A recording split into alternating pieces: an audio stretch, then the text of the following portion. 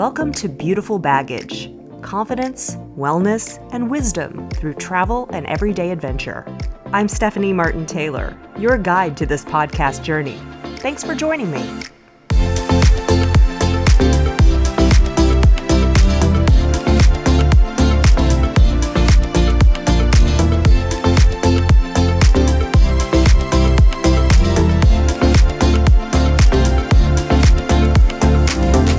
Hello, everyone. Thanks so much for tuning in. We're rolling right along here and picking up new listeners every week. If you're one of them, welcome.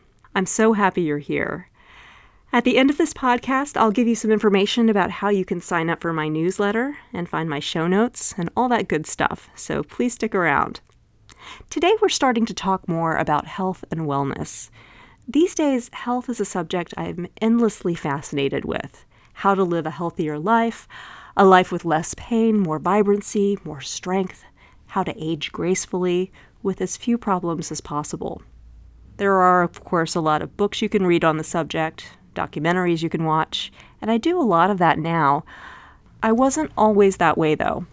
Yes, I thought about exercise, diet, etc., but all of it was mainly associated with weight, either trying to lose weight, maintain weight, not gain weight.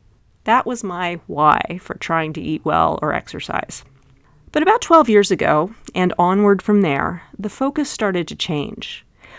One of the reasons, which might seem a bit strange at first, but bear with me here, is because over the last decade or so, I've taken quite a few package tours.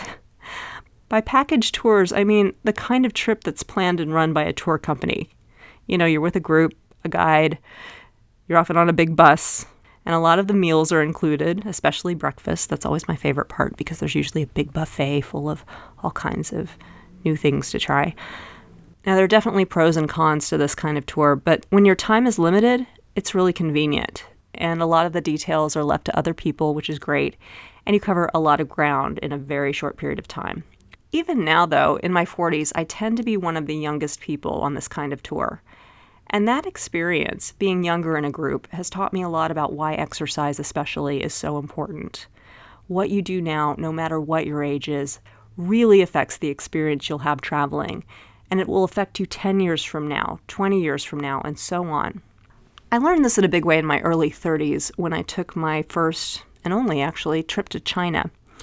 I was on a package tour, which is a good way to see a country that vast and where the language is so unfamiliar. It really does help to have a guide. And as usual, I was the youngest person on the trip. And when our group got to the Great Wall of China, of course, one of the great wonders of the world and on so many bucket lists, the first thing everybody wanted to do was to climb it. You want to go to the beacon towers, really look at the wall rolling over the mountains. It's so spectacular. But as a lot of people in the group learned, and as I learned, even in my early 30s, climbing the Great Wall of China is really hard. If you climb it near one of the main tourist drop-off points near Beijing, the first steps near the parking lot where all the buses are okay. But as you get going, the stairs get steeper and steeper, and they're really not built for people with short legs. In fact, when I think about who must have built the Great Wall of China, I picture very tall, very lanky, and strong people. I'm not sure if that's true or not, but that seems to be what those steps are built for. As I climbed, I enjoyed the spectacular view, but it really was a light bulb moment for me because I thought, oh my gosh, this is really, really hard. I'm getting winded and I'm working out all the time, but this is so spectacular and I'm so glad I can do this. And I notice a lot of people I'm with, they're not able to climb this, and a lot of it has to do with age, but even some of the younger folks on the trip, they just got up a few steps and then realized this is just too hard, and they stopped midway. And again, I'm so glad I was working out, and it made me say to myself at the time, you know what? There's so many other places in the world I want to go with spectacular views and steep steps, and the best views won't be an option unless I keep this exercise up, unless I make it a real priority in my life. I don't have a trainer anymore, but I do work out in some form or another about 5 days a week now, and to do it and balance my job and my home life, I get up around 5:30 a.m., which is kind of crazy for me to even say that because I'm really not a morning person, but I do it.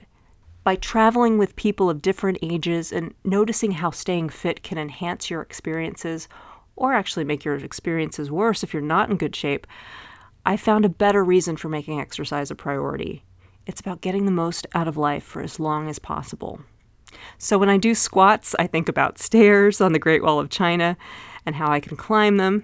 When I do yoga, which is something I used to not enjoy very much, I now adore it because I think about how the balance exercises will help me prevent falls. That's something I had a problem with on trips for many years because I have weak ankles. I've sprained them a lot, and my brain doesn't seem to know where my ankle is, and it turns under, and I fall. I've fallen in some pretty amazing places, actually, most notably in front of the Taj Mahal about 10 years ago. Total pratfall in front of all the tourists, in front of this beautiful place. That's kind of my memory of the Taj Mahal, is just this very dramatic fall because of my weak ankles. So that really sort of signaled to me, not only do I need to do squats, and not only do I need to work on my endurance, I need to work on my balance and my ankles and start wearing better shoes. And these days I do yoga about 2 times a week, maybe 3. It really is my favorite form of exercise, which I can't believe I'm saying because it took me so long to get there. Finally, when I choose to walk places instead of drive or take public transit, I think about how later on that's going to help me keep up with whatever group I'm with. And I try to walk as much as I can because I've seen how with folks who aren't in good shape, they sometimes have to sit out experiences that they've traveled halfway around the world to have, and to sit on the bus instead of go up the tower or go into the museum. They're winded, they're not in good shape, they're tired, and that's really a shame. Of course, there are a lot of physical conditions that you can't control, and there are debilitating accidents that happen to people, and that could happen to me, of course. But I'm going to do the best I can in the areas I can control so that when I have the most time to travel, hopefully when I'm older, I can do as much as I want to. We're going to talk a lot more about this later on, but I just wanted to introduce the idea that traveling can be a great inspiration for exercise. You learn so much in the moment by watching yourself, by watching other people, and then when you get home, you feel inspired to keep yourself strong for future trips and just for living life. If you're looking for that lesson, if you're looking for that inspiration, it's there, it's all around you. Whether you're on a package tour or traveling with your family or just on your own. Thank you so much for tuning in today. If you want to be notified each time I release an episode, please sign up for my email newsletter. You can find that sign-up form on my website. Again, the address is yourbeautifulbaggage.com. Don't forget the your. It's yourbeautifulbaggage.com. Thanks again for listening. Please go over to Apple Podcasts and rate and review if you're enjoying it. And I'll see you next time on Beautiful Baggage.